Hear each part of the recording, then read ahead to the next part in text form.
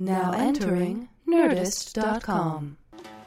It's the Nerdist Writers Panel on the Nerdist Podcast Channel. Ben Blacker talking writing with writers. Writers talking writing can get pretty exciting. The talk can be enlightening. It's very rarely frightening. Ben Blacker talking writing with writers. Welcome to the Nerdist Writers Panel series, an informal chat about writing and the business and process of writing. Each and every panel benefits 826LA, the national nonprofit tutoring program. For more information on 826LA, visit 826la.org. I'm your moderator, Ben Blacker. Follow me on Twitter at Ben Blacker. I'm the co-creator of the Thrilling Adventure Hour stage program in the style of old-time radio, available as a podcast on iTunes and via Nerdist.com. I've written for the series Super Ninjas and Supernatural, with credits including The Invisible Man, The Dead Zone, Standoff, and K-ville. Our first panelist is the co-creator of Terra Nova and the creator of the CW's Nikita. Welcome, Craig Silverstein, please.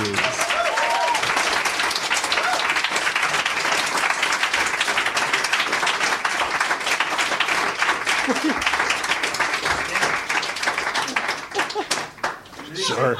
You can all come out. All right, all right. I want Craig here. Oh, sorry. We screwed this up. This is the best dinner party. I want Craig here. I want Danny here. And then I want Marty on the end. All right. Pretend they're walking out when I introduce them. Hi, Craig. Say hi so they know what you're here. Hello. Thank you. Oh. After a start writing for the Arsenio Hall show, our next panelist credits include Evening Shade, Grace Under Fire, and Just Shoot Me, among others. He's the creator of Off Center and is currently executive producer of Modern Family, Danny Zuker. Hi. Hello. And our final panelist worked her way up the ranks to become, in essence, the co-showrunner of Buffy. Is that fair? She then wrote for Angel, Prison Break, co-created Point Pleasant, wrote for Brothers and Sisters and Grey's Anatomy, ran its spin-off Private Practice. Most recently, she's been consulting producer on Mad Men and Glee and wrote the film Fright Night. Essentially, she's had a hand in everything you've ever watched. Please welcome Marti Noxon.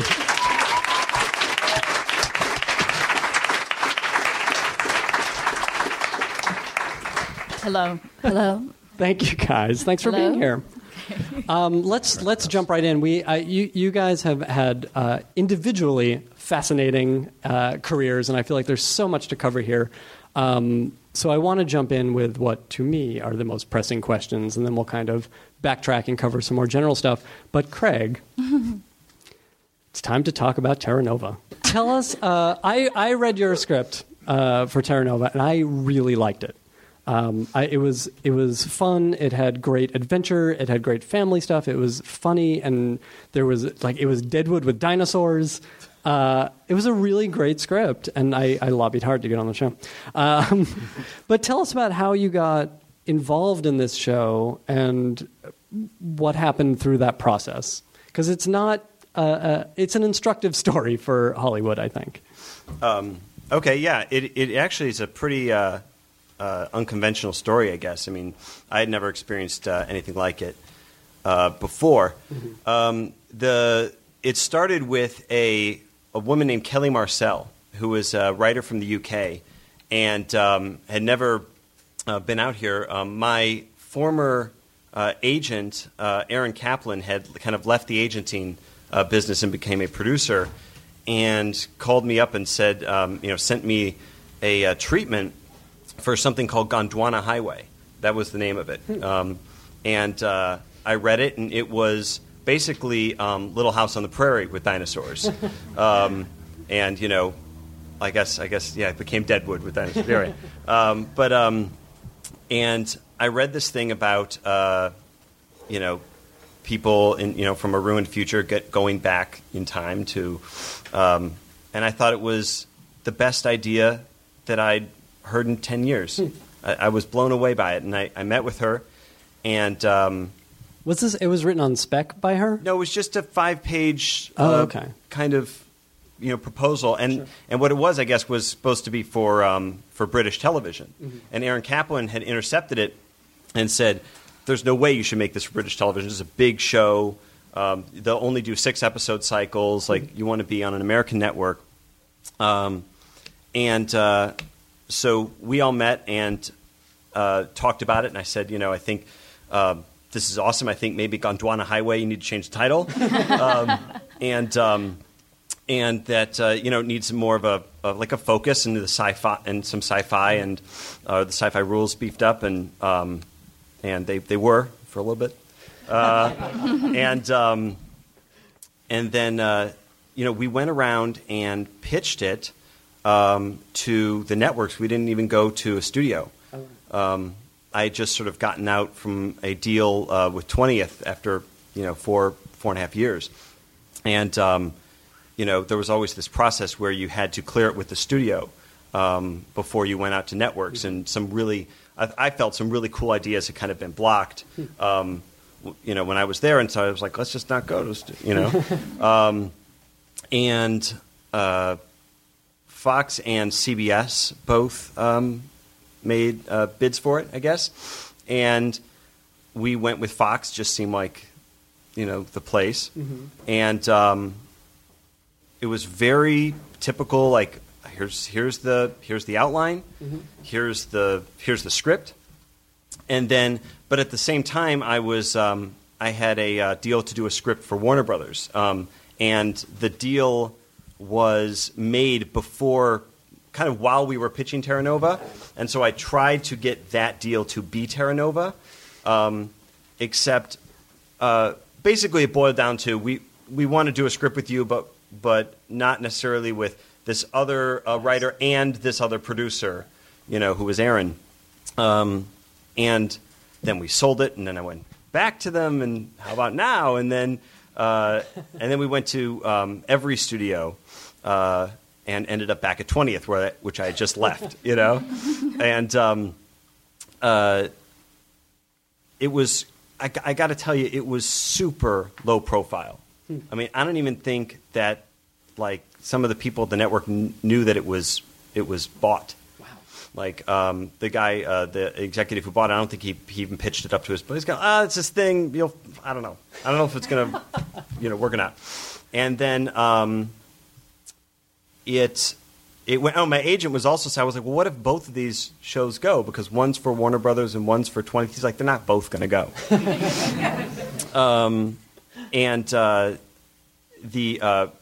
So it was kind of right in the same time, like bouncing back and forth between the Nikita pilot and Terra Nova. And when it went in, we didn't hear anything for a little bit. It went in late because of that, and then it started to, I guess, build a groundswell within the network because they had done a new thing that year where they gave it out to, instead of just the development executives, they'd given certain scripts out to a group of 30 executives that covered marketing and scheduling and it kind of built up support. And then all of a sudden I heard, good news, they want to do it. They think it's too expensive to do as a pilot, so they want to go straight to series. And I was like, I think it's the only way to amortize the cost of the sets and all that stuff, right? Wow. Now I hadn't gotten any notes yet, because they were basically like, we have notes, but we really have to figure out if we can do this, if this can be economically feasible. And how long had you been living with the pilot at this point, from the time you got the first little write up to turning in a draft? It was, if I had my iPhone, I could tell you the dates. Whatever. Well, roughly. It was like a couple months. Okay. You pitch in September, delivered right around Christmas, mm-hmm. So yeah, it was typical. Okay. But then it got out of typical when they said, the straight to series. But then the Nikita pilot also got picked up. Mm-hmm. The script also got picked up. The pilot, traditional, way. So.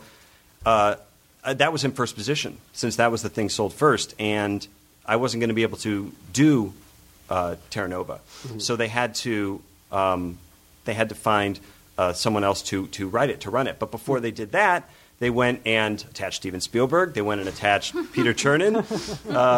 They went and and their companies, and and it kind of built up, and I actually didn't hear about it for a while. I was up in Toronto producing the Nikita pilot, and then there was some talk like, well, if that doesn't go, then you can go back to it. But it did go. That went to series. They were still in the process at that point. That's how that got started. I don't know. That's crazy already. But you know what? We'll pick up there.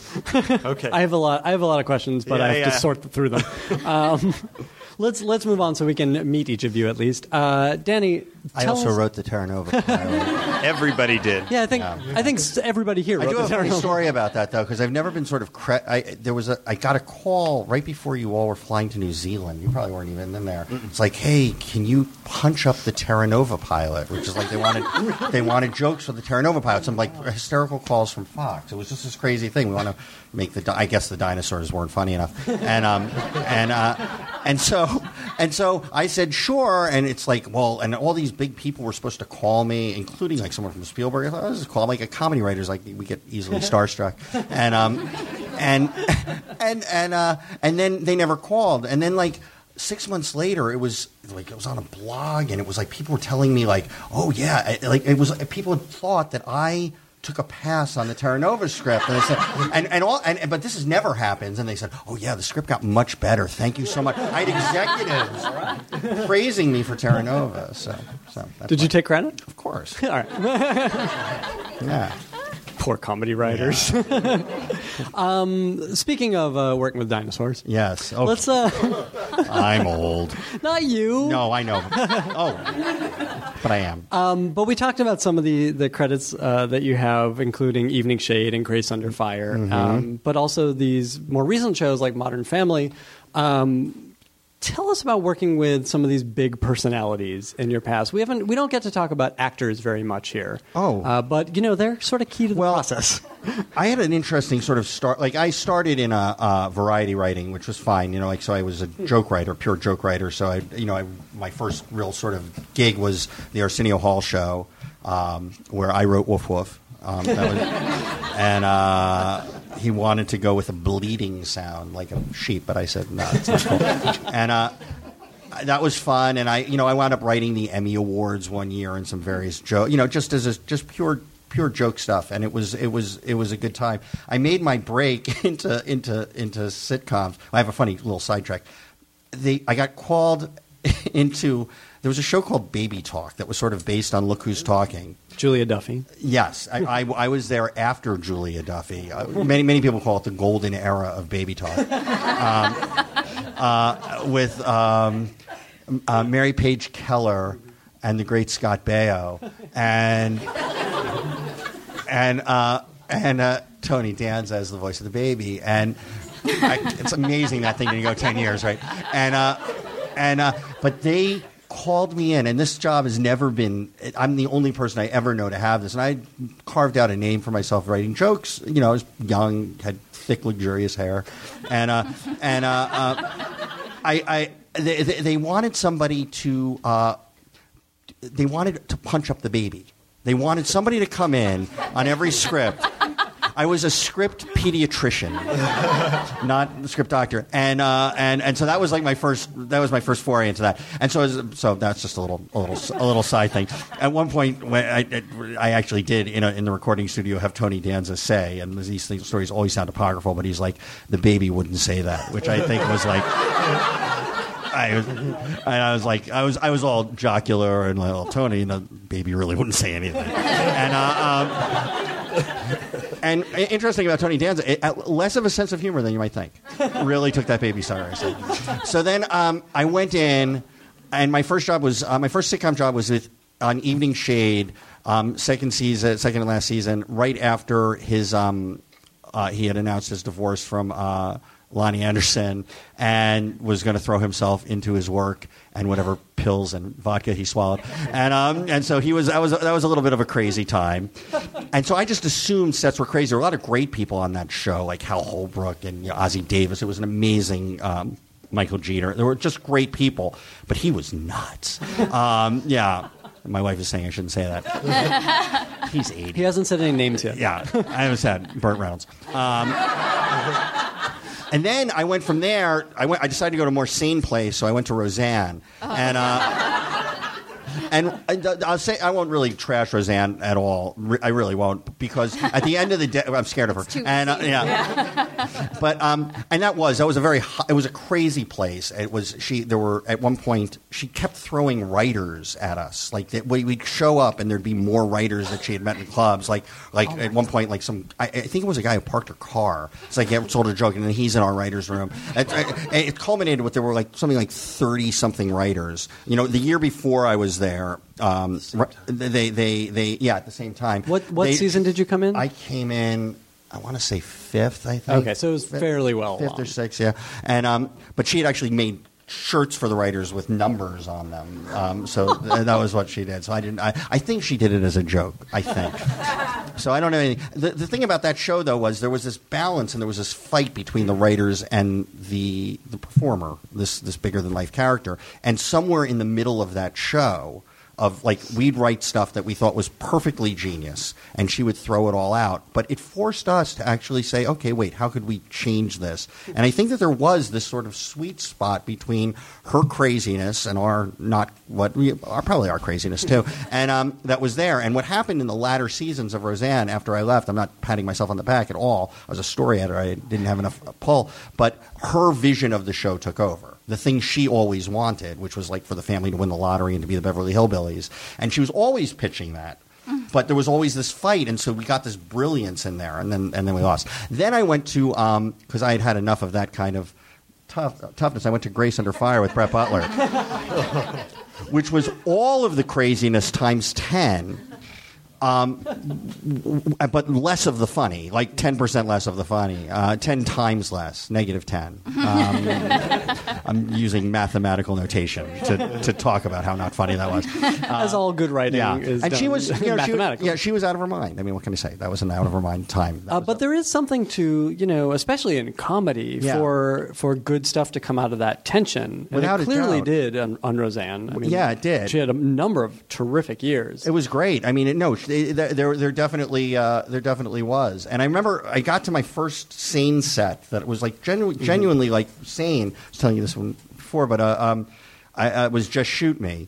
And I was, I'd come in, they had done a short season of 6, and I came in, I was under a Brillstein Gray deal, and I was sort of like, I'd pop in, and I came in episode 6 of that mini season, and then was there as a co-EP and doing pilots.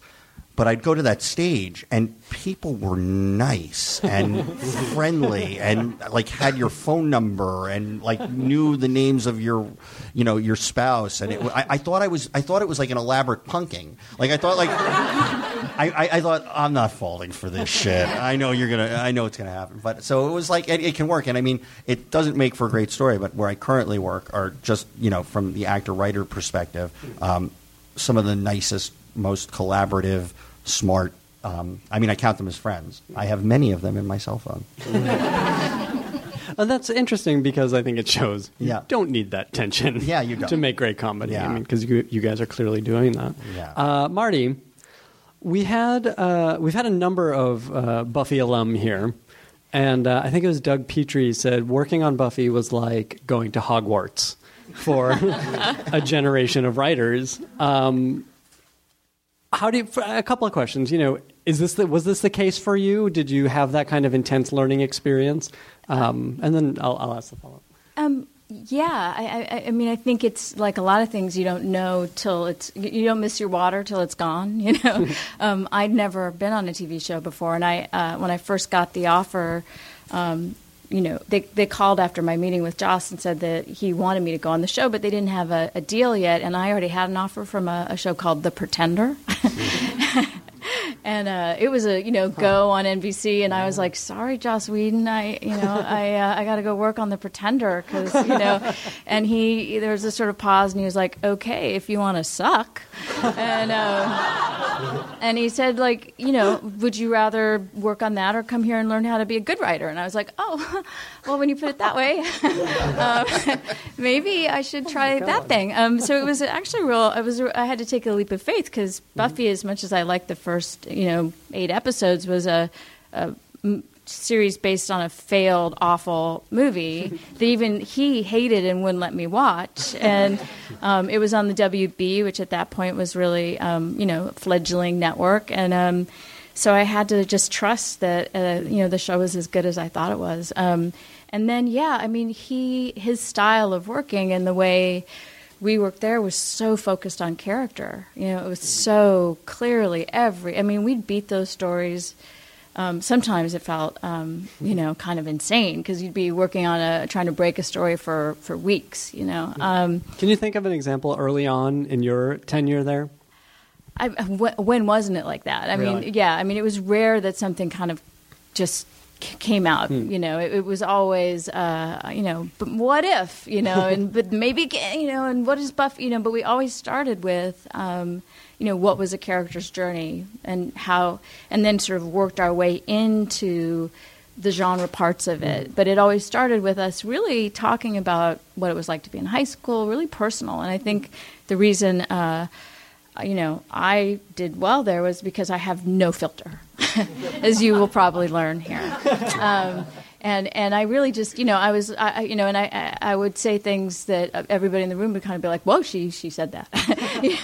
So, and Joss appreciated somebody, especially a woman, who would just go there with him and be as raw as he wanted it to be, he wanted the show to be. And, and I was not known. I was known for punching things down. That's sort of my my specialty. I like to take something funny and just fuck it. So that wasn't really why I was there. But I learned occasionally to be mildly amusing. That was sort of my forte. And then, but I also did a lot of the more sort of melodramatic, intensely girly. Like at conventions, the girls who come up to me are always the ones with like all in black and lots of eyeliner, and they're like, I almost killed myself so many times. The times that it didn't work, it was because of you. And I'd be like, yeah, I feel you. I wrote a lot of stuff about suicide before I got to Buffy. So no, but it was really special. He was really special. He was the thing that I learned from Joss that I have never quite emulated on a show, but I aspire to, is that he had enough self-confidence. The thing I see with showrunners who I feel like torture their writers is usually because they don't feel as good about their own writing as they should. Usually they're incredibly talented, but they're, they don't feel that. So they get scared when other people are good at their jobs. And they tend to then need to somehow humiliate them or make them cry, or whatever it is. Like there's a ritual at a lot of these shows of like, I still need to feel like only I can do this, and I don't think that's necessarily true. In some cases it is. I've been on some shows where like only you can do this, like it's true. But with Joss, after we learned kind of how to take his voice and do it in our voice and make the show work for us, he really didn't rewrite us just to feel like, the man. So we got a sense of, we had a sense of ownership of part of it. It was always Joss, but we all got to feel like we didn't suck, which, it adds to morale. Being proud of the work goes a long way when you for feel a like staff. you had something to do with it. You really care, and you stay late, and you work hard, and we learned a lot, and all that has held me in such good stead. It really has. Oh, that's great. Yeah, but I wonder now, to move on a little bit, about coming out of that. Oh, yeah. And, you had a couple of jobs just briefly on Prison Break, and then there was something else. I was on Still Life, a show that was stillborn, never got on TV. You know, was this like, to go back to the analogy, was this like going from Hogwarts to community college? What was that transition like for you? It was kind of like getting thrown out of a speeding car, you know. It was just like, because I did not know how the business worked. I mean, we were on a show where we had our little niche, you know, on the network. We pulled, no matter what, we pulled an awesome 8-share, which now would be a hit, you know. And there was nothing we could do to move the dial. And so, you know, and we never got invited to the party. So we were just doing our own thing. Yeah. And obviously took off in kind of a pop culture way. So we were secure. We could do the shows as long as we wanted. And all I had to say when the network called and said, God, does Spike have to be having sex with her from behind on the balcony? And I'd be like, Joss really likes it. And they'd go, click, you know. And that was it. I had the 800-pound gorilla, and I didn't even have to tell him that I'd done that. I'd just be like, you know, I got the gorilla, you know, happy. And that was it. I mean, we amused ourselves. And we got some talk back, obviously, from the internet, which that was just sort of starting the whole phenomena. I mean, we didn't have what we have now. Like, I work a couple days a week on Glee, and people are in the room going, "Oh, they didn't like that." You know, like 6 o'clock on Tuesday while it's airing. Yeah. You know, they're watching the Twitter feed, and it's crazy. You know, like, oh, score. You know, and you're just like, really, we're going to be in real time with this. You know. Which is, I guess, what, you know, a play or a movie is. But for us, it's a new phenomenon, you know, like hearing the reaction as it happens. So, yeah. One of our writers on Dan O'Shannon dubbed it Google Mirth, where you watch, like for us, it was the jokes. Google Mirth. So you'd watch it like go from East Coast to West to Central Time Zone, and it's like, and we're all like, oh, that was my joke. I told you that would work. You know, it's all the way going down the list. Yeah, we do that. Google Mirth. Yeah. That actually leads me to another question, which I was going to cover later, but we can cover now. Yeah. Tell me about the room on Modern Family. How collaborative is it? How much do you own a script? It's mostly me. Right. We figured. I mean, all the good stuff comes from mostly. You know, it's very collaborative. I mean, I think all comedy rooms are. I think that you get a lot of ownership in these scripts. I mean, the show's run in sort of it's a very kind of its unique flavor is that it's sort of, there's two show creators, Steve Levitan and Chris Lloyd, both incredibly tall and handsome guys. I don't know why they're funny. And it does. I would. By the way, if I were like 5% more handsome, I would be such a drip. I would not even try. I do not understand it. But but what happens is, you know, Chris runs basically all of the odd-numbered episodes, and Steve runs all the even ones with the stage. So we do these sort of two separate shows as they're going on. And the thing that's sort of consistent through the show is the writing staff and the actors. And so it's all sort of filtered through as it goes. I mean, not that they don't work together in the room as we're going, but it's just for expediency sake. But we do have a lot of autonomy. But you're rewritten. It sort of depends. I mean, I think all of the writers are rewritten in direct proportion to how bad a job we as a room have done breaking the story initially. Like if we sort of come up with that story, which we all do together, and that story is sound from the get-go. Frequently, we have a lot of really good writers, and they will be able to take a lot of ownership in their stuff, and it won't get redone because you know, it's a pretty elite crew of writers there, so they're going to get the jokes and they're going to get the dialogue and they're going to get that. It's sort of fundamental story problems. But we break the stories together, and then a writer will go out on an outline, and then that outline will come back, and then we'll all dive in again together and pick apart that outline.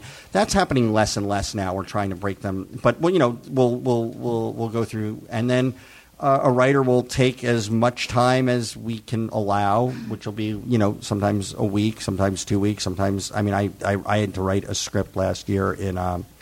I think I have a record right now in 36 hours. So I did that, and yeah, and it started a tradition of me checking into a hotel to write a script. I basically did. I have 3 kids, and then that script will come back, and we will rewrite that as a group. the cast will read it and we'll go, oh, God, Gloria's not that funny here, or oh, this isn't that funny here, and so. And then we'll rewrite it again, and that's how it works. And how many of those rewrites does it usually go through? Well, it's hard. It really depends. There are some that I have a few scripts that have gone to the table, pretty intact. I have others where, I have more recognizable material that I can claim in someone else's draft than I do in a current draft of my own. And it just depends. Sure. Yeah. And do you guys do, as in a traditional 3-camera, do you do a lot of tweaking on the fly? We tweak a little. The writer follows his or her episode all throughout. So we'll be on the stage and on location. And we will occasionally tweak. I mean, it's not quite like that multi-camera thing, which I love. I love when I don't begrudge multi-camera at all. I know it's gotten a bad rap lately, but there is something fun about putting on that play. And there, again, from a pure comedy adrenaline standpoint, there's that moment like in a live studio audience, and when a joke doesn't work and it just dies, and as much as you want to say, oh, those audience, they're busting from Pacoima, they don't know what they're... But when a joke doesn't work. Pacoima, by the way, is great. I don't know why I said Pacoima. I've never been to Pacoima. This is a very local podcast, yeah. Don't worry. But there's that fun moment of like the audience is waiting, the joke isn't there, and the writers all huddle, and it's like, who's going to come up with the joke? And there's like, for some of us, it's like that's a real challenge. And then you come up with that joke, that inspiration hits, and then it does it, and it kills for the audience, and they appreciate it. Single camera is slightly different, but we do have scenes that don't work. I did an episode first season where they were. It was a scene that was taking place. We were shooting at the. Mitch, Jay, and Manny were out looking at the stars. It was an episode called Starry Night. And there was a scene between Mitchell and Manny where he was trying to build him up. And the scene as we had it just didn't work. And so we have this crew. We're out in Temescal Canyon. It's like 10 at night. And the scene doesn't work. And I'm there with Chris Lloyd. And Chris Lloyd, we just got a picnic table and like a Coleman lantern on a yellow loose leaf pad. And we wrote this scene. We just sort of like talked out the scene. We had everybody wait about 20 minutes, and we kind of like just freeformed the scene. Brought Jesse in because he had to do. It was basically a monologue, and to this day, it's one of my favorite scenes in an episode I've done. So so it's exciting. That's amazing. Craig, let's talk briefly about breaking in. How did you get your start in this industry? We saw some of the early credits on Invisible Man, but what came before that? Where are you from? What is your background as a writer and a consumer of television and just of entertainment, of writing in general? There's a lot to cover there. Yeah. You have 1 minute to respond. Okay. Take your time. Raiders of the Lost Ark, aliens.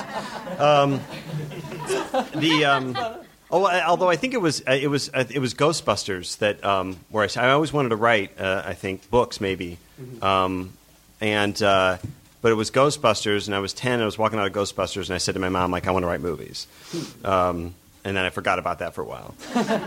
For how long? For until maybe Silverado, which was like the next year, and then that was like I want to direct movies.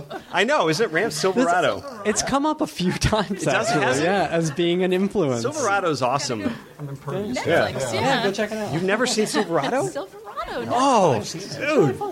It's good. Oh, yeah, it's like you're like... It's not Ghostbusters. That's why you're at where you're at. No, there was a joke in Silverado where Kevin Kline comes back into town and he's like sees the guy who stole his horse and his hat, and he's in his long underwear and he buys a gun that doesn't work and he's trying to piece it together, and this guy's riding at him and shooting at him, and the bullet goes through his long underwear, like right below his balls. Now, I was 11, so I was like, it was very funny, and the audience laughed, and I looked at the audience, and I looked at the screen, and I remember thinking, like, that's a joke that only a movie could do. And it was also not just funny; it was scary at the same time. It was cool. So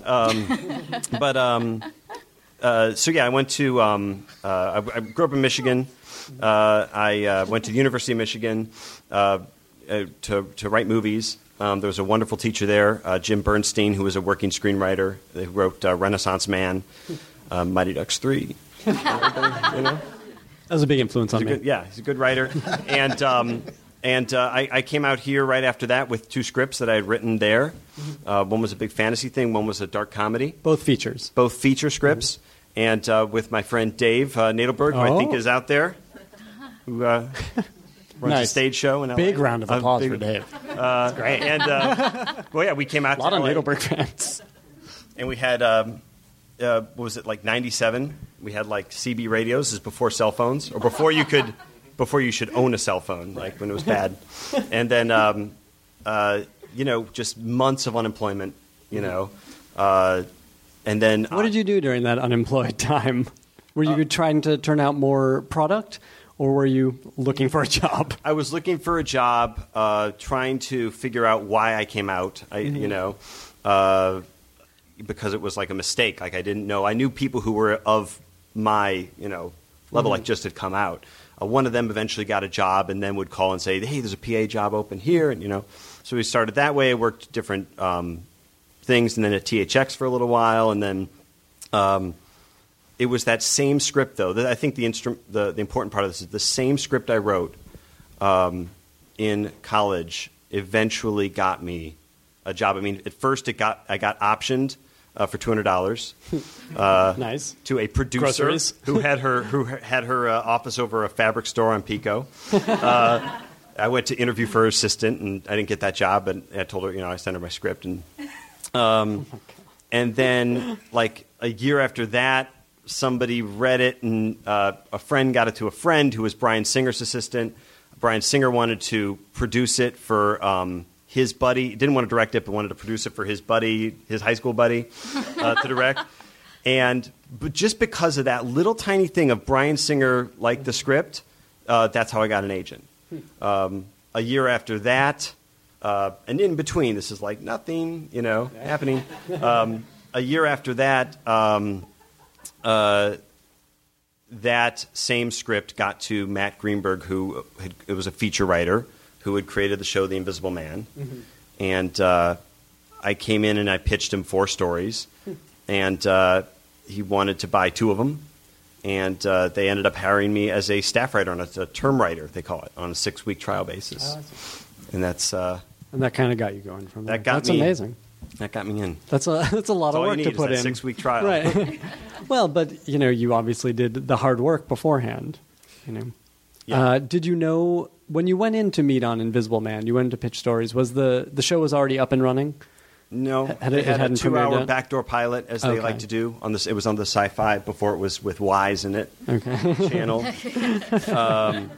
Back when they knew what they were. Yeah, they knew what they were.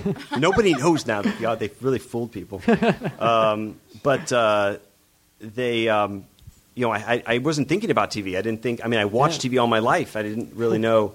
the structure and all that stuff. And, I learned that there. By the end of the second year, I directed an episode. Wow. It was an awesome... That's amazing. Awesome experience. That's great. How big was the staff there? Do you recall? The staff was small, and it kept changing. Within 3 episodes, Matt Greenberg left the show. The other producers, the executive producer they brought on to run it with him left the show. The supervising producers left the show, and it was just me for a second. I remember this moment. This whole staff turned to me, and they were like, and I was, don't look at me. They brought in a grizzled veteran, guy named David Levinson, who just righted the ship, and we never even shut down. Wow. And basically taught me what I know. About and encouraged me and brought me everything. Oh, that's fantastic. Yeah. Danny, let's move down here. Tell us about breaking in. You said you were a variety writer, a joke writer. Were you a funny kid? Well, I'm not a. Yeah, I think I was. It was like as a sort of, I think it all fundamentally was like I don't throw like a lot of guys do. I throw in a weird way, and I don't move well. So I discovered early, like, funny. I always thought this was the story, and it really is a true story. I'm 5 years old. My grandfather is a in the summers, a bartender. I'm like also I had like the least Jewy background. Like I had a Christmas tree. I wasn't really aware of my Judaism until a kid. Like I was 10. Until the jokes came out. No, a kid. Maybe that was part of it. I remember a kid from West Orange, New Jersey, like was like Jew, and I was like I am not, and like I beat him up, and then found out I was. And felt guilty about it, so clearly I was Jewish. No, but I'm 5 years old. My grandfather, 5 years old, totally secular Jew. My grandfather, though, happens to be a bartender in the summers in the Catskills in upstate New York. I grew up in New Jersey, and this is in upstate New York. And I'm in his bar there, and I meet a comedian. I even remember his name. He was like this old-timey guy. His name was Van Harris. How's that for like an old-timey comedian name? And he was like, and he became like Uncle Van. Like he always said Uncle Van. And he would tell me jokes, and he'd give me a joke to say. And I was like, what? And he told me that there was this job called comedian. That basically your job was to make people laugh. And it was such a light bulb moment for me because I had this. I looked at my own father at the time, and I looked at other people I knew who did jobs, and I couldn't figure out why they would do anything other than that. I wanted to say to my father, "There's this other job where you could tell jokes or write jokes, and people will love you, and you'll be accepted, and you'll meet girls." And he, but so that was really So I was very.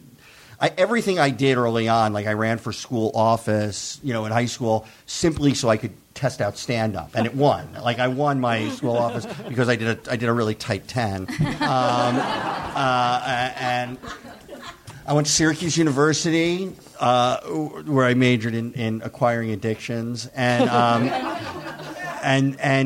but got out of school and I PA'd. Like I did the PA route, and I wound up being out of school and working. Howard Stern of all people was doing. He had just been fired from NBC and was doing the series of pilots for Fox. That Fox had just become Fox. They never aired. He shot 5, and I was a PA on that show and met some people there. Those went down. Made some friends for life. And was the goal at this time? By the time now you're out here and you're working on these things, was it to be a writer or to be a performer? No, I was a performer through college, and I was terrible. I was such a hack, and because I didn't write, ironically enough, and it was like I started doing stand-up when I was 16.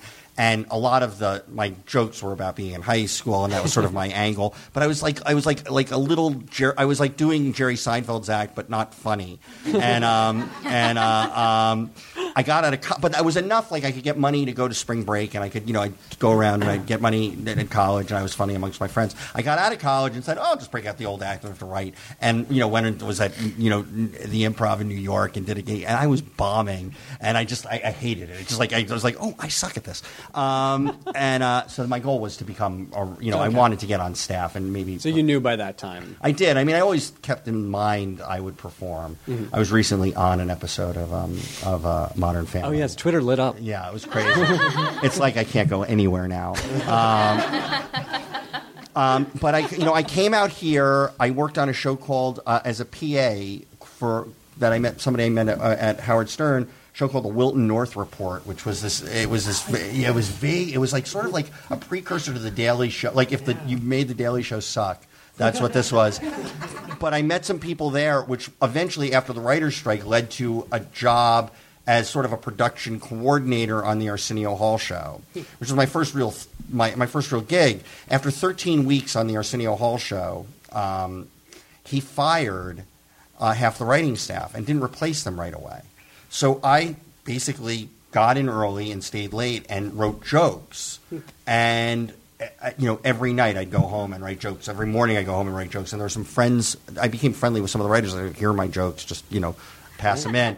And really, after a couple of weeks, I was writing the monologue. And Arsenio called me up and said, called me into his office. It's like, I can't take your jokes and continue. Like, either I have to fire you or hire you. Right.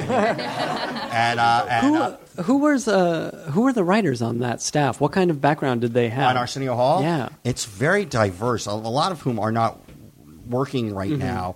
One of whom was it was an interesting fellow because he's gone into some great success and taught me a lot about, like, I learned the lesson later, but there was a writer there who, while he was there, he was older than me. He was about 10 years older than I was, and was always working on something else. Like, always was like, this is not going to last. And he was always, this kind of thing is just like, variety is like, it's good, but there's very few people who will make that a career. And if you want to do something more, you should do it. And he was very avuncular guy, and I've always considered him a good friend. And he was writing. He had a friend, this guy named Larry David, who he knew, and who was doing this show with Jerry Seinfeld, who I wasn't a fan of. And he's like, I'm going to go do that. And he wound up, the writer I'm talking about is Larry Charles, who eventually became this big director and all that, and was absolutely right about you can get caught in these traps where you're sort of writing on something. And I have friends who are like writing on shows, what I would call interim shows for them, if it's like whether it's a Disney show or it's a show that maybe that's a final destination for them and they like that and that's great, but if they want to do something else, to keep writing through those things. Sure, and it pays the insurance. Yeah, it definitely does. Yeah, absolutely. So how did you make the leap from Variety to? I did a spec. I took Larry's advice, and I wound up writing. 2 specs. I wrote a spec Seinfeld, and I wrote a spec Simpsons, and this was when the best thing to do was to write a spec of without a show that was on the air. Yeah, I mean that's the spec or the spec pilot. That's like that's the lottery ticket. I mean you and the more you write, the more lottery tickets you have. And so I wound up writing those 2.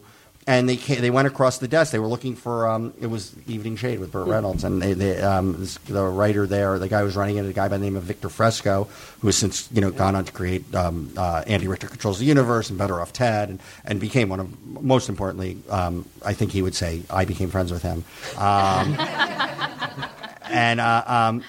But he liked my specs, and that was my ticket in. And really, since then, I haven't looked back. And did you have one of those seasons where you went around and met everyone who was on doing sitcoms at that time and tried a staff, or did it come pretty quickly? I went through interim times. Like, I had left Arsenio Hall to do like this, like sort of HBO, this weird show with a friend of mine, and that died. And I was at and the baby talk thing that I was telling you about, and that died. And Arsenio actually took me back for a little bit. With the caveat that you have to stay for a year. And so 6 months later, I got the job on Evening Shade. You broke Arsenio's Hall. I did. Oh, poor guy.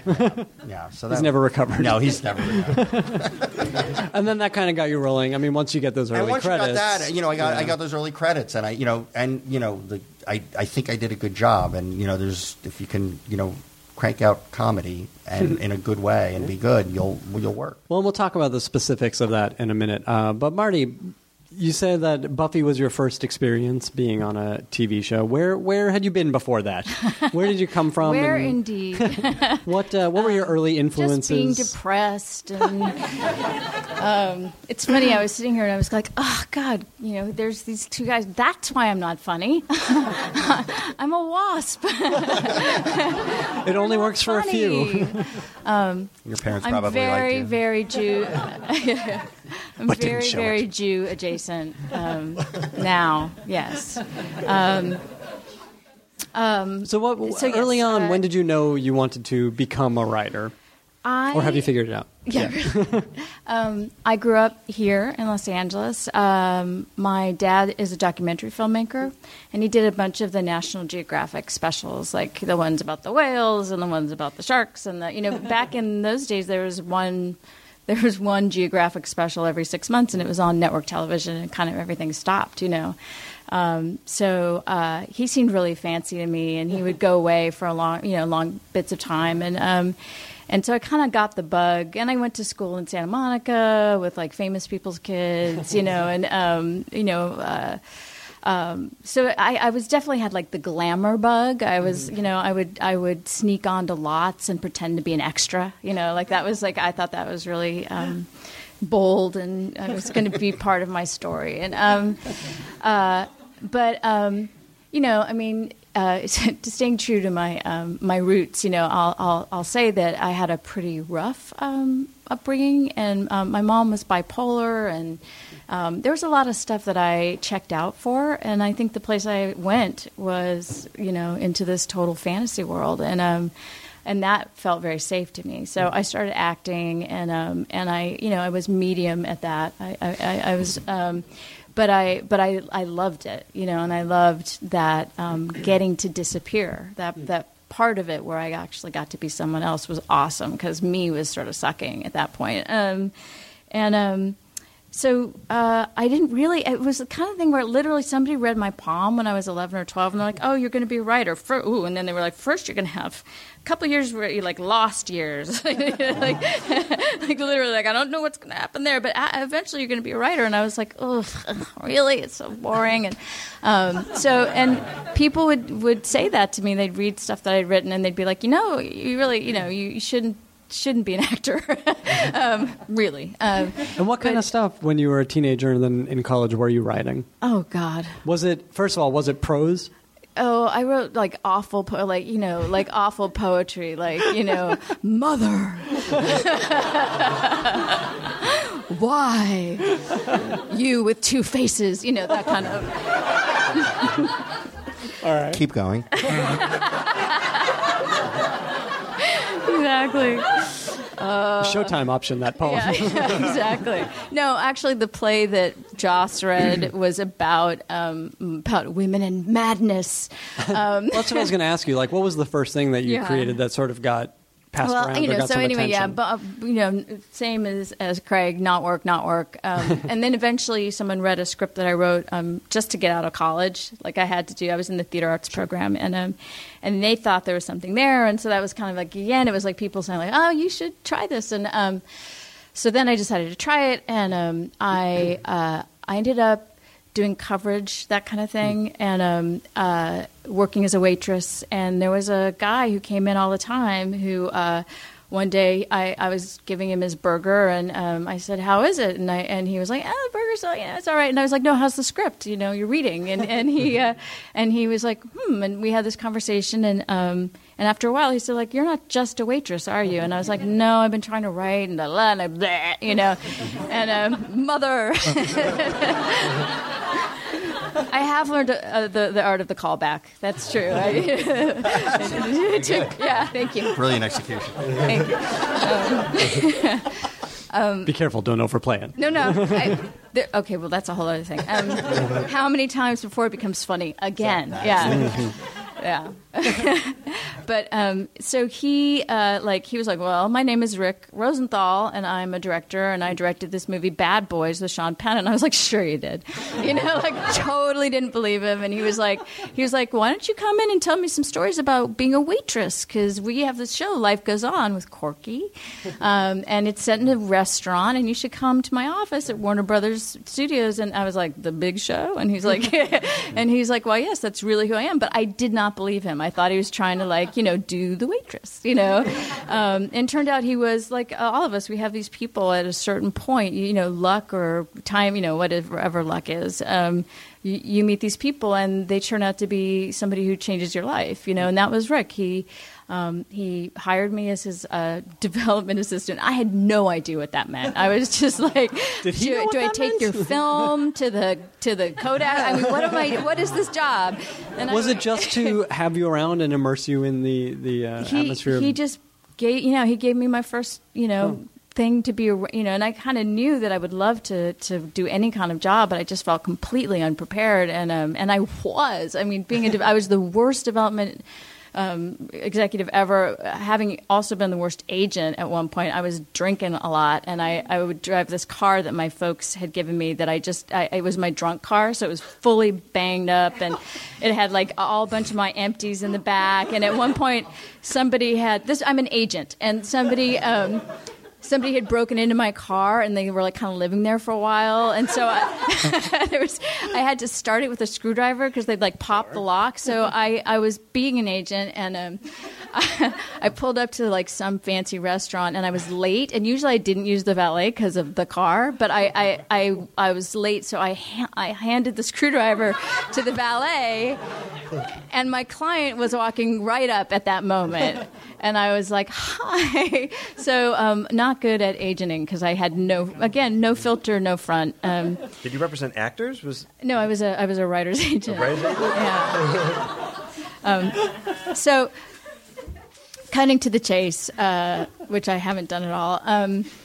I worked on that show. I sold a script, and then I didn't sell anything for 7 years. And I always just tell that part because, I'd had the ticket, like it was supposed to happen, but I was really young, and I wasn't very good yet. I mean, I just had someone who loved me, who wanted me to write. Rick sort of muscled a script for me. But the truth was, I really hadn't found my voice yet. I hadn't made the leap from writing generically and imitating to actually taking the risk to say things that might expose me in a way. And the reason I bring that up is because I feel like I had this kind of intense upbringing. But what that resulted in is that I was writing stuff that was very false. It was always sort of like, and then everything ends up happy. And it was always very, it was just sort of these idealized kind of, I love genre, so I was writing this sort of fantasy stuff, but it was all a little empty. And I also had this idea that I was going to sell. This was the time of like the log line, the one line, Die Hard on in a supermarket, Die Hard in a nunnery, and by the way, Joss Whedon was selling all those scripts, and I fucking hated him. I'd see his name in Variety, and I'd be like, God damn him, that Wonder Kid, like, who is this jerk? Yeah. So it took a while before I finally realized that I was being very, I wasn't taking any risks. Mm-hmm. So in that interim, in those next 7 years, did you start to learn how to take those risks in your writing? Yeah, I mean, it took a long time. I really wrote poorly. I wrote very, very poorly for a long time, and mediumly, because then I'd get encouragement, like some little thing, and I had this kind of like epiphany at one point because I had turned 30 and nothing had happened, and my friends were doctors, or like they had houses and spouses, and I had no spouses, I had nothing, and I was in debt. The money I'd made on that one script went to stupid stuff, and so I was going to quit, and I was going to go do what I think all writers think they should do if they're not going to be writers. I was going to be a shrink. Do as I say, not as I have done. And I was filling out the application for grad school, and I just realized that I actually had turned into a writer because I couldn't imagine. I wasn't doing it because people thought I should be doing it. I was doing it because I couldn't imagine doing anything else anymore, and I didn't want to. So then I had this kind of reversal of thinking, which was instead of writing to sell, I was going to try to find an audience because I didn't know if my material worked at all. It only went to development executives. Right. It only went to people who would give me a meeting and be like, wow, you're kind of talented. I don't know, And it was a lot of times like lower level people who just needed a meeting. So they'd be like, you know what I mean? It had that sense of like futility, like nothing was going to happen. And I'd only read coverage of my stuff, which is also a frustrated writer. I was the person writing coverage on somebody else's script, and then I knew what I was thinking. I was thinking like, fuck you got something made, and so then I'd be that was the only feedback I ever had. Mm-hmm. So my next goal just became, I started writing plays because I thought if I can get in front of an audience and see if any of this is connecting, but also I have to tell the truth, and I have to start writing about things that feel risky to me or frightening, and those plays were what got me on Buffy. So what were those? Were they personal? Did they have genre? Did they have genre trappings? Yeah, the one that I wrote that Joss read was getting workshopped with the LA Actor Studio, and it was all fraught and melodramatic, and it was called Turn of the Wheel, and it was about a woman. It was about my mother and being all crazy. And the great thing about that was I was so afraid to write it because it was so full of all this stuff. And my mom came to the staged reading, and she, about halfway through, she just started going, and my mom is a really loud crier, so she was like, and then she came up to me afterwards, and she was like, I just want to know how you know that much about my mother.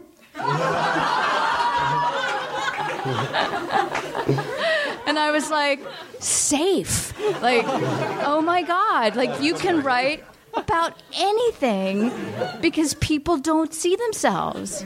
And it freed me up. I've written some dead on, like, that's you, mother, and people are just like, oh, I'm glad I'm not like that guy, you're like, yeah. That's amazing.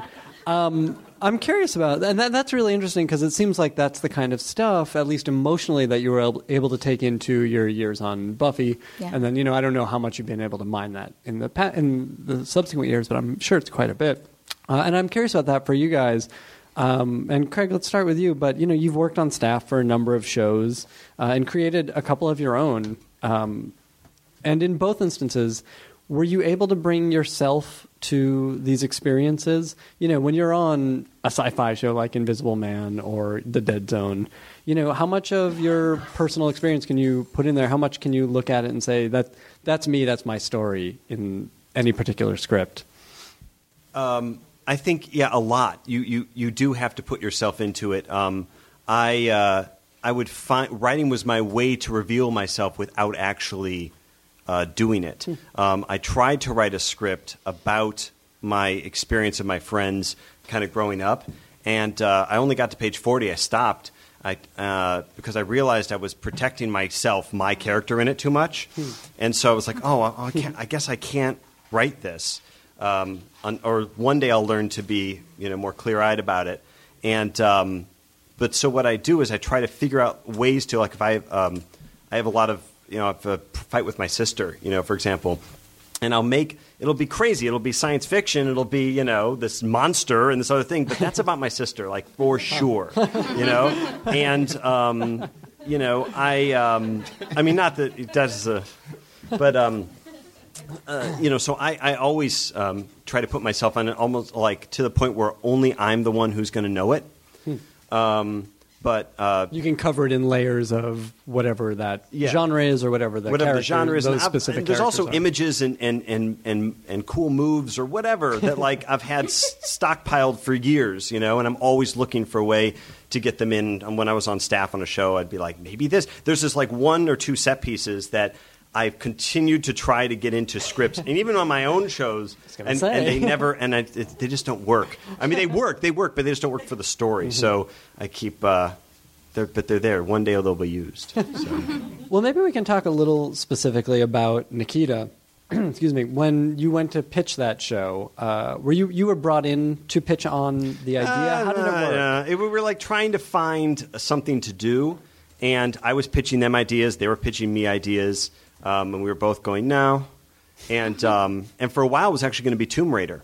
I went out and got the rights to Tomb Raider as a TV show, and it was pretty awesome, like a young Lara Croft type of thing. But they were like, this is going to be too expensive. And so they were like, how about Nikita? And I was like, oh, yeah. I like that. And then, I was just about process there about trying to figure out a way to do it that was new, that was a way I hadn't seen before. Mm-hmm. And how do you recall what those conversations were, or did you go and figure it out on yourself and took it to them? Well, the first thing I said was that what's for the CW. It was definitely not like, it was so late in the development season that they were like, this is targeted for them. They're looking for something like this.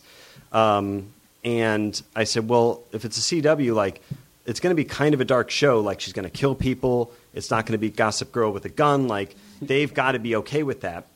They called them up and said that she's going to kill people. And they're like, okay. And so I was like, all right, at least I've said it, because if they, go back on that. And then it was a process of finding out how to do it.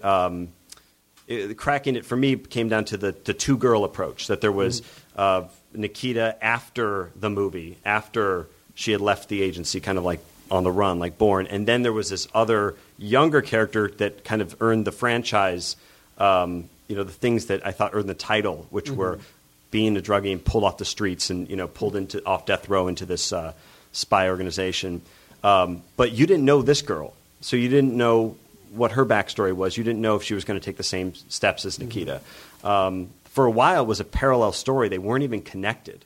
It was like they're gonna meet one day, and that the network pushed back on. They didn't understand how it would be just, it would feel like totally two different shows.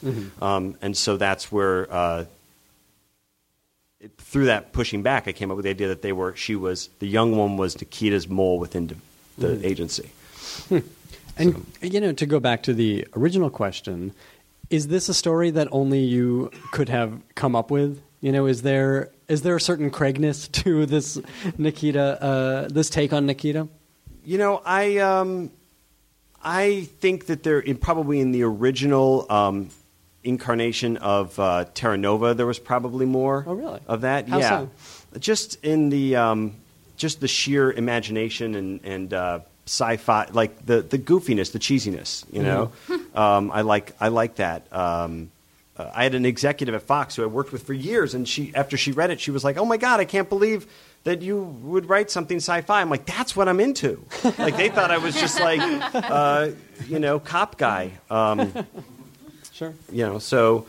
All right, that makes sense. And we'll get back to the sci-fi in a minute because I want to talk about that pilot as well, if that's okay.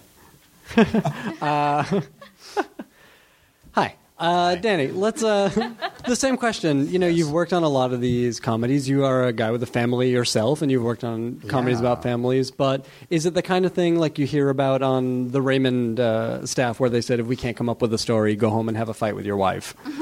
Well, I mean, there's a lot of that. I mean, I've only been in one drama room, and it was, but I have found that in comedy rooms. And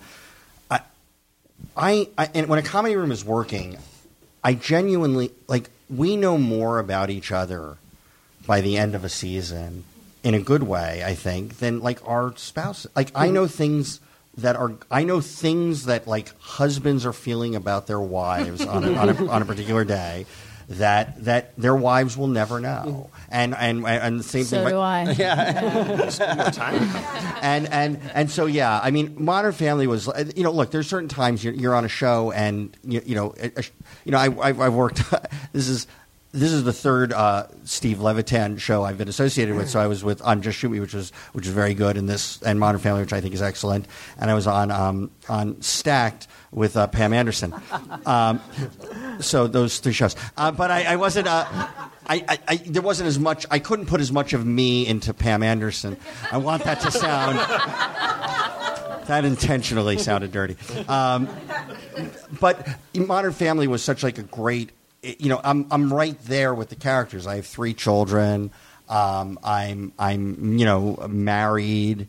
And we really do mine our lives and think about things. I mean, there are certain stories that come. That are just so strictly out of our lives. And can you think of anything specific to you? Yeah, my wife's gonna kill me for that. She's right there.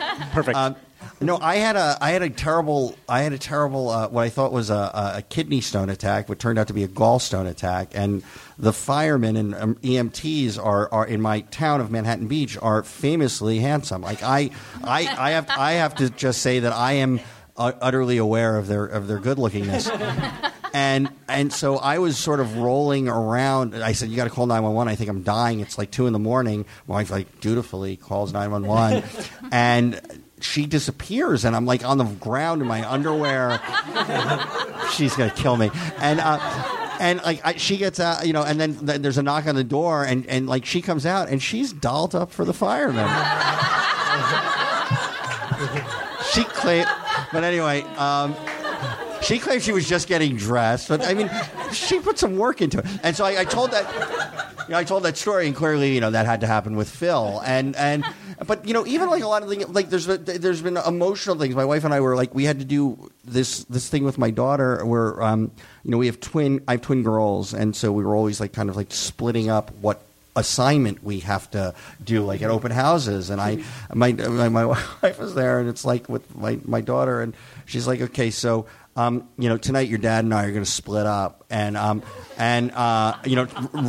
vis-a-vis this open house." And my daughter thinks about it for a second. She says, "Okay, well, I'd probably go with you. I love Dad, but I think you'll take better care of me."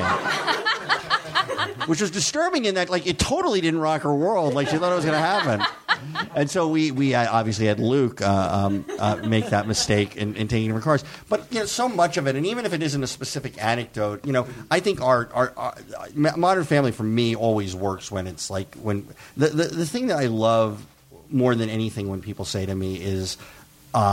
It's like you had a camera in our house. It's like when people tell me that about an episode that we had, or that like we were spying on them, or that we were watching them. That's that's like the best thing they can tell us, because we really do. All of the writers, I think, really try and put a lot of ourselves into it. I mean, Levitan has really mined his life. I mean, in the pilot, there's that thing where they made this deal with Luke, like if he shot anybody with the airsoft gun, he'd have to get shot. And Steve, in selling the show, actually showed the videotape from his own life of that moment where he shoots his little son Griffin. I've seen this thing for doing it, and it's very funny and treated lightly. And I mean, I think that helped sell the show. It's like, I get the show. That's like part of what it was. And so interesting. Yeah. And I think the best comedy is honest. I mean, it's people are goofy and they're slapstick, but underneath it, it's always about, what's the honesty? What part of you are you showing? So. Sure. Absolutely. And again, it's something that comes up very frequently here, so it's a good lesson. Marty, I'm sort of curious about the show that you co-created, Point Pleasant. How did it come to be? What was your involvement from the beginning? Well, let me say first, it's very big in France. No, it's weird. Like it replays every once in a while on like Chillers or Chillers,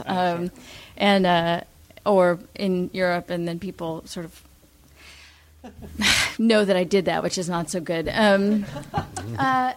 It was the exact opposite of how you should do something, I think, is the truth. This will be a good lesson. Here's a good lesson. How so? Well, when someone says, do you want to do a rewrite over the weekend because we need to punch up the sadness and the melodrama and we need I literally did a project on a show once where they were like, this person's the the fart master, and you're the heart master. Yeah, like he was the funny guy and I was the emotional guy. So they were like, we need emotion, and they called me and they had me do a weekend pass on Point Pleasant, and that was it. And then a little while later, they came back and they said, do you want to run the show? Because we think we're going to make the pilot that you did this pass on. And I was like, no. And they were like, what if we backed up a truck of money? And I was like, maybe I would do that. And then I was also like, well, it's not very good, and I don't really know what it's about. They're not going to make that show. So maybe I'll just, I'll work on the pilot, and that's sort of famous last words for me. Anytime I've said, they're not going to make that, cut to, the review I'm reading and what, the New York Times going, because, it's just the worst way to do anything, which is to sell your soul for money. So don't do that. So you had no investment in this, at least at the beginning. At the beginning, it was just like I was in a deal. I felt an obligation to, and my a really good friend of mine was producing. It was something she had come up with, and I thought there was good stuff in it. I just didn't think it wasn't something I connected with. I knew I could write genre stuff, so it wasn't that I phoned it in. I worked really hard to make it better, but it was just never something I would have written on my own. And so then once it was ordered to series, again, they're never going to order the series. And then it's on TV. Then I worked really, really hard, but I also was pregnant, and my daughter was born the week we went into production. I again, don't do this. It's just bad. And as much as I sort of pride myself on the fact that I have children, I have a life, and I think that I'm ambitious. I feel like women too often are kind of now I'm down to part time, because I've started this baby food company or whatever. And it's like, no, you should, men keep their ambition, and why is it so much harder for women, you shouldn't pretend that you're in the bathroom, 2 days after you've had your baby daughter, and be looking at the promo thing on a secreted in computer. Like, you shouldn't be doing that. So I did a lot of stuff that I wasn't proud of. Like, I just went back to work way too soon, and I cried a lot in front of every network executive, and breastfed in front of lots of horrified writers, and it was all bad. Yeah, and in it, I tried really hard to figure out what it was. The as often happens when a show happens like that, where it's all about the business and the machine. The other thing that happened was that we started to kind of find our way in what we thought it was going to be about, and then Desperate Housewives hit, and Fox was like, we know it's about the daughter of the devil in this small oceanside community. But first of all, maybe there could be lots of adult neighbors who are played by people from Melrose Place. And maybe it could be a lot of, a drama with them. And maybe the girls could be in bikinis a lot more often because the OC is also doing very well. So we had this great actress who, had like the body of a popsicle stick. Like, she was just straight and white, and then we had to like spray tan her and put her in bikinis, and it was just, there were so many times in that process when I just should have said no. And instead I said, how high? Because that's, what I learned a lot from the experience, because we made the show worse. And then eventually when we realized that it was going to get canceled, we made it better again. Like, I felt like once we had the freedom to do whatever we wanted, it got kind of loopy and weird. and actually at the end I was like, oh, I know what this show should have been. She should have been just bad, like she should have been evil. That would have been awesome. Not crying like, am I good? Am I evil? It's not interesting. Oh, well. So I wonder what, moving on to the next things you did you learn those lessons? Did you, work on the things that you felt had meaning to you? No, I did not. That's the way to do it, everyone. No, I didn't for a while. I still, I had, I think, like a lot of people, just this terrible anxiety that I was a fraud and I was never going to work again. So when people would come and say, like, guess what, these people, brothers and sisters, same scenario, thought that it wasn't something that I would have written on my own. As much as I am a white upper middle class person, I'm not really interested in their problems unless they're mine or about my mother.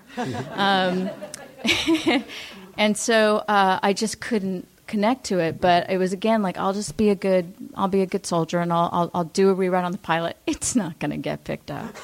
And there you go, And that show was, was just the worst experience. And that fortunately. That changed me in a really good way. What made it so terrible? I mean, where do I start? Yeah, without getting into... Not the actors, actually. The actors were great. It was. I mean, it's interesting because the playwright who I worked with, and I was sort of there to support him, John Robin Bates, has talked a lot about it publicly, and he wrote sort of an infamous blog for the Huffington Post where he just. And I'll take the high road ish and say if you read those blogs, I mean, I think you'll see that he's not a TV writer, and so it was like trying to stuff a square peg in a round hole, and that was my job, which I failed at miserably. And again, I didn't handle myself well in a lot of ways either. I'm not proud of some of the things I did in that situation. And again, it's you get into this mindset where you think everybody in the world is going to die if you don't, get the show right or on the air, and your whole perspective, all your perspective. So people just start getting evil toward each other, and you're just like, later you're just like, over brothers and sisters, like, it's like it wasn't like the thing that I was going to be remembered for. Like, it wasn't even mine. Like, why was I so like, we must make it better? It's like, yeah. But when you're in the machine, it's easy. It's the only thing you can see. I'm curious about that for you, Craig. Yeah. On Nikita. Let's talk about, because you're running that show. Mm-hmm. How did you feel stepping in to run this? It was the first show you've run, right? No, see, and that's the story. The first show I ran was a show called Standoff on Fox. Oh, I didn't realize you ran that. Yes, I like Standoff. A lot. I hear, but what you were talking about, like, really reminded me of that experience of the machine and the evil of the machine, and it was unholy the way how that show got on the air. Really? Because that's not a show that I would have written had had I had my drug. I mean, the way that, and I think it says something about the TV business too. And it happened so fast. The way that it happened was I was on a deal, which is, I didn't know I was going to do a deal, right? And then I was on this thing. And you get to go on the shows they tell you, and then you develop shows. And I brought a show to them that was brought to me that was this thing called Mob Lawyer. And it was... It's a little on the nose, don't you It's a little on the nose. Big fan. It was Mob Lawyer. But here's the thing. It was cool. Here's why. It was based on a memoir written by this guy, Frank Regano, who was the first, mob lawyer. He was the first Italian-American lawyer in Tampa, Florida, in the 50s, period. And he became Santo Traficante's main, lawyer, and then became Jimmy Hoffa's main attorney. He got chewed up by the mob, went into prison, and came out in the 90s and wrote this memoir, in which he talks about JFK assassination and how they were involved and all this crazy shit. And it was awesome. And this thing was going to be the first season was the 50s in Cuba, the second season was Jimmy Hoffa in the 60s, the third season was the 70s, and this was before Mad Men, so there was nothing to point to that was I want to watch the show though. Yeah, it was amazing. It was more of a law show, really, than a mob show, because he never was actually a member of the mafia. And also, here's the other thing. It was going to be a co-writing thing with Nicholas Pileggi. Okay? So the studio got wind of this, and before I even was able to really pitch it to them, they were like, this is never going to happen. We're not going to take this around. We're like, really? Why? Mob stuff doesn't travel well overseas. There were these. I'm like, really, seriously? You're not even going to let me fail at it with the buyers? I'm not, And as this dance was going on, they were like, you have to come up with a backup idea. And I said to Major, well, I'm not going to do that. And he said, you have to, in good faith, you have to come up with a backup idea. So I was like, so I waited till 2 hours before the meeting that I was supposed to end. And you do it? In the coffee bean next to the apple pan on Pico, I went in and they had Wi-Fi, and I was and I basically was looking around. I tried to turn my movie ideas into TV ideas. None of that was working. I started to write on my pad. I started to write the ultimate thief, the ultimate, and then I wrote the ultimate negotiator, right? And I was like, what the fuck's a negotiator? Like a hostage negotiator? And I didn't know anything about this, so I looked it up on the Wi-Fi, and it was hostage negotiators on howstuffworks.com. They were they work in teams of two, which I didn't know, primary and secondary, right? So I was like, oh, okay. And it was called Primary, by the way, not Standoff. And I was like, okay, hostage negotiators that are team. Married hostage negotiators? Mr. and Mrs. Smith with hostage negotiators? I was like, this sounds like not a fuck you. This sounds like I came up with an idea that is that, but I'm certainly going to do Mob Lawyer, And I came up with 6 quick log lines, and then I was like, all right, here we go. And I got in the car, and I drove, and I was driving down to the studio, and I was like, oh my God, they're going to buy this. That's what it was. And so when I went in there, I slumped down like it was the most unenthusiastic pitch you've ever heard. I was like, so you're going to love this. I said, married hostage negotiators. And they were like, great, we love it. Can they not be married? And I said, okay. And then we went across the street to the studio of the network. It's across the little street. And went in there, and I was the same thing. And they were like, okay. And then I wrote the outline, and then I wrote the script, and then they made the pilot, and then it was on the air. And all of a sudden, I was like, holy shit, like, how did this, like, somewhere out there was somebody pitching something, like, awesome, and this is now taking its slot. Now, that doesn't mean that I didn't work hard. That doesn't mean that I loved the cast, and, I threw myself into it, even though they were, the network was like, it's got to be gritty, and I thought it was going to be like, kind of like Grey's Anatomy with, because I saw an episode of Grey's Anatomy where they were like flirting over this guy and he flatlined and they kept going. So I figured like, oh, well, this I can do that. But I was wrong about that. And I don't think that would have worked, but they were like, he's got to be tough, the main guy, he's got to be, this and that. I'm like, it's not Kiefer Sutherland, it's Ron Livingston. Right. Like, come on. Like, but that was, and then, like you said, you read reviews and they're just like, what a, and you can't say, but I was on a deal and I had to, and there was another thing. I literally USA Today, the most read McPaper ever, said, we don't understand. Marti Noxon, like total name check, used to be quite talented. I mean, it was literally that bad. It was like on Buffy, the whole subtext was just like Joss wrote all her scripts. It was awful. Yeah. Oh.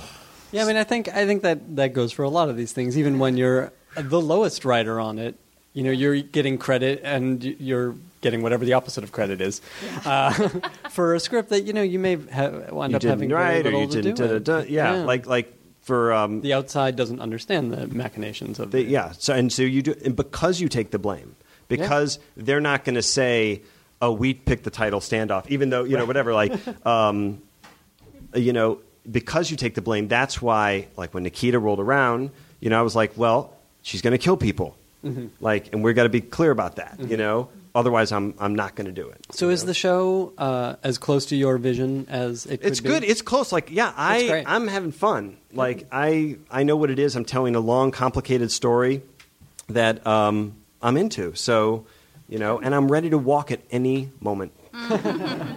That's the spirit. Yeah. But I think it is. I think it is, actually. I think having the desire to do something and the courage to walk away is the thing that is the most important.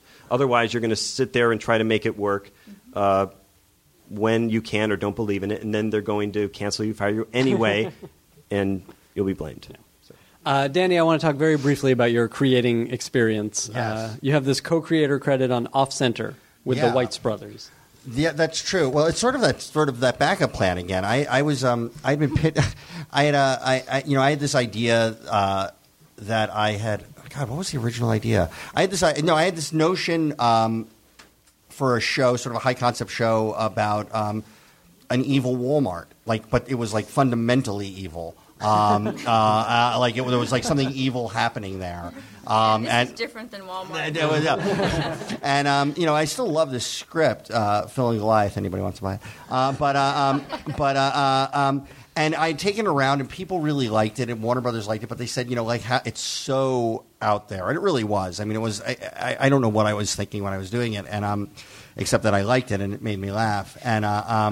And the Weitz brothers, they said, "Would you just take a meeting with Chris and Paul Weitz?" And I was excited to meet them. At the time, they had done American Pie, and I heard that they were adapting a book I had liked about a boy, and so and they were going to leave to make that.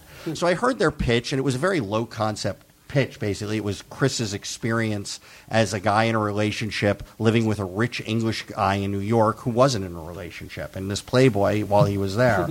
And we just decided to make it the raunchiest show ever, and we made a pilot, which I co-wrote with them, and did it, and we proceed. I mean, it was really the most fun I've ever had, just pure fun. No one was watching; it was on the WB, and we were just like, we were every year it was like on the Parents Television Council. We were on for 2 years, but it was like Buffy #1 when you were there, and then we were #2, and I always swore that like we were going to sacrifice a baby or do something demonic on the show. I actually have framed in my office a standards and practices note. We did an episode. This is the level of humor we had on that show, but because this main character, this English character, was such a playboy, but he was from England. He had not been circumcised, so he's looking at adult circumcision because American women don't tend to Yep, they have an attitude about that. And so, we had Eugene Levy play this urologist, where we euphemized, if that's even a word, found euphemisms for as many things about penises and uncircumcised penises as possible. And the episode came out fine, but it was nowhere near as funny as the standards and practices note that we had gotten, where they list, like, on page 2 and lists all. It was basically the ultimate breakdown of this how many different ways we said penis in this thing. And it was so good, and the show was struggling. I leaked it to the New York Post, and it got picked up, and I think it got us like another season because people were interested in it. But it was fun. My heartbreaking story was I wound up creating a show for NBC, and I shot 6 episodes of it, and it never aired. It was a show. I took John Cho is one of the stars of Off Center, this show, and I just think he's just brilliantly funny, and I created a show around him. Sort of about 3 generations of men all living down at Hermosa Beach in 3 separate houses, one sort of perpetual single, one in a relationship, and one young. And, there were a lot of personal things in there, and it was funny. It was a multicam. It was ambitious. It wasn't perfect. But it was better than anything NBC was putting on that year. I want to say, like, given what they were doing, and, Kevin Riley just ultimately, decided not to put it on. I like Kevin fine, but and that time, but he was a fucking idiot for not putting it on. I mean, there's no doubt about it. So that was sort of my experience, creating shows. And I did a lot of writing of pilots. I did a lot of, as comedy started to shrink, and development deals were shrinking, I was writing these pilots, and occasionally I'd shoot one, but mostly I wasn't shooting them. And then the writer's strike happened, and I, have 3 kids and a mortgage, and I went a year without working, which was a terrifying time. And I wound up just specking. I said, I'm going to try and make the transition, because I saw, well, it did seem like it was the golden age of dramas, and everything I was watching was dramatic. And I thought, so I spec'd out a couple drama pilots or comic dark things, including one thing I wound up immediately after the writer's strike selling to Showtime that was in development, and I think is still in development right now over there. But it got me a job on my first drama, which was shooting in New York, this show called The Unusuals that Noah Hawley had done. And it was fun. And I was all set to have a career in drama. I mean, I had offers on the table from other places. I liked being in a drama room because in a drama room, if you're the funny guy, they treat you like a shaman. It was so amazing. Like, other writers would come to me with their scripts and just go, I'm just looking here. It's like, what would hear? Well, what if he said this? And they're like, oh. And it was like, okay. So it was like fantastic. And I was all set to do that when Steve Levitan showed me the pilot of I even had like kind of an offer on the table from a show. He showed me the pilot from for Modern Family, and I was like, oh my God, I guess I have to rethink the next half of my career. But I don't know what I was answering. I just was talking. I don't either. You can cut out that. Yeah. That's how a lot of our answers end anyway. Yeah. That's how a lot of my questions end. Yeah. We have time for just a couple questions. I'm so sorry. You guys are too fascinating. We've run so long. Craig, you said that Nikita is a long and complex story, and you guys do cram a lot of story and change and turns into an hour and then into 22 hours. How do you guys go about breaking that from the beginning? Oh, an actual question about the process of writing. I guess that's allowed. Yeah, I know. It seems like how can we keep it going? Because we keep because we keep cramming in so much story. I get restless, so I hate like vamping, just like nothing's happening, So, but we plan it out, in the beginning of the season where it's going. Where it's going is, I was kind of inspired by Alias in that sometimes they change their paradigm. At the end of a season. But I don't think they did it on purpose. I think that they were getting there and they're like, oh, what are we going to do? And they changed it up. And then they were not able to stay with the new paradigm for a little bit and kind of went back to the old one. That was sort of my perception of it when I kind of checked in and out, and I thought, I know I can't keep this up episodically the way it is, for the first season of her. She's a rogue and going up against the agency, because at a certain point she's going to fail to take them down or keep failing, and they're going to keep failing to stop her. So they're going to look like idiots, or she is after a while. And so that's why I was like, what if I planned the paradigm shifts and it's a new show every season? And so I planned out what that new show is going to be for, and I'm working my way to those markers. So it looks like, oh my God, it's all coming apart, and there, but it's like it's supposed to come apart because it's going to be something else later on. That's really cool. So, yeah. Other questions? This is for Craig specifically, but for anyone. Moving Nikita from Thursdays to Friday and from 9 to 8. So just kind of a general scheduling versus creative question. Has that changed what you're allowed to do on the show and how you approach it, or just any of that? No, not really. You mean like standard stuff, like you could do less scary stuff at 8 than 9 or something? But that's not something that I've heard. And it's a low-rated network, so it's like we're low-rated on Thursdays, we're low-rated on Fridays. It's like it's not that much of a difference. And I've never been able to pay attention to ratings or nights or scheduling, because I just feel like I don't know how to write to it, like you said something about not being able to move the dial. Like I certainly don't know how, to do that, and it'd be weird to write to move the dial. I'd probably look bad, I think, whatever that would be, whatever I would do. And growing up as a kid watching TV, I never thought about there are certain shows that I've seen that are awesome and nobody watches, and certain shows that are huge that suck, and certain shows that are huge that are awesome, and little shows that shouldn't be seen and aren't. So I think you just keep doing what you're doing. Yeah, I'm curious about that from you guys as well. I mean, you're nodding, agreeing with Craig, and you've been on shows that have been high and low in the ratings. But how much do you pay attention to the business at large, or trends in the business, or things like that, or is it just trying to keep working? I pay attention to it quite a bit.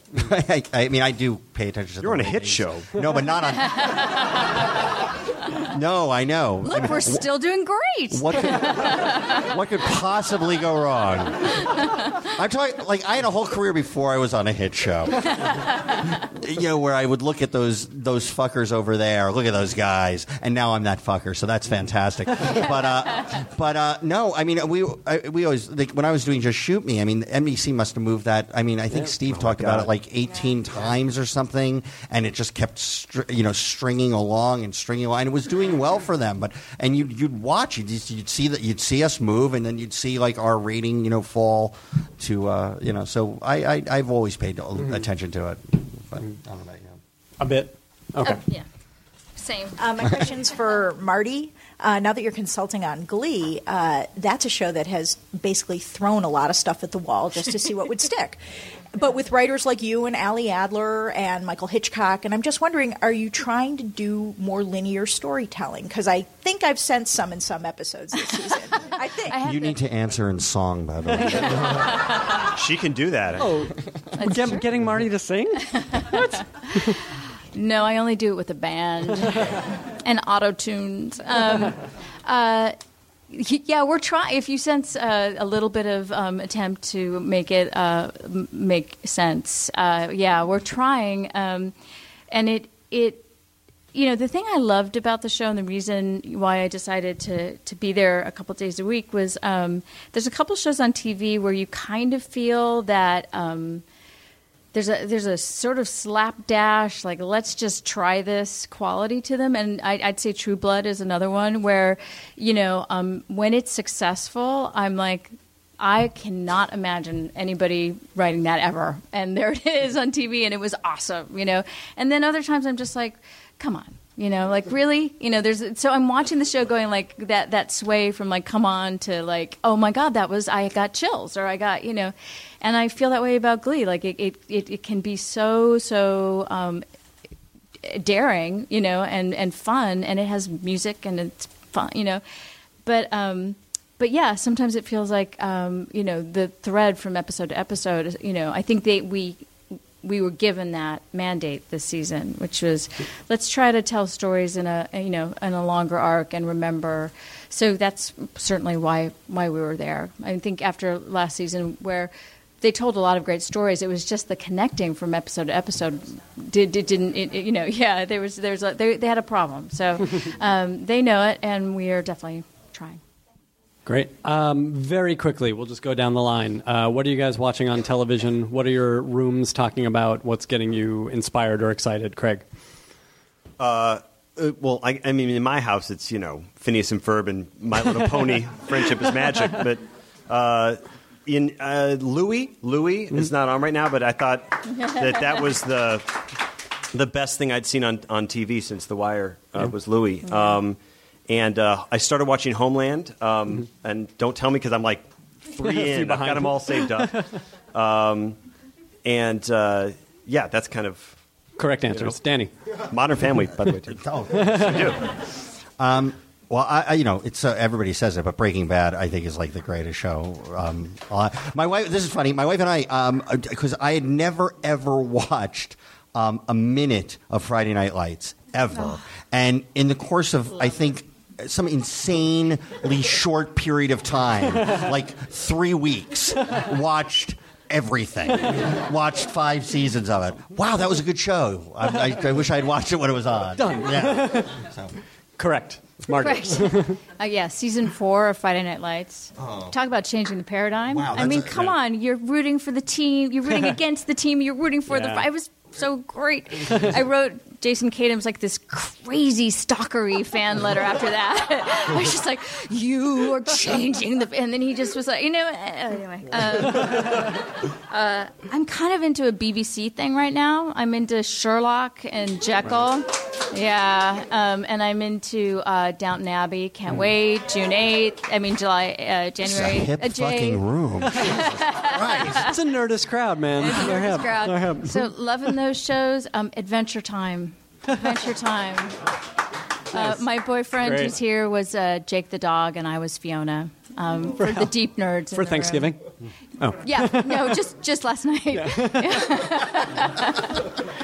That is all the time we have. Thank you to Craig Silverstein, Danny Zuker, Marti Noxon. Thanks to everyone here at Nerdist Industries and Meltdown Comics and to 826 LA. We all have to run out of here because they have another show coming in. Oh, wow. So please take your stuff. You can mob them, but do it out in the store. I'll go out to the store. Now leaving Nerdist.com.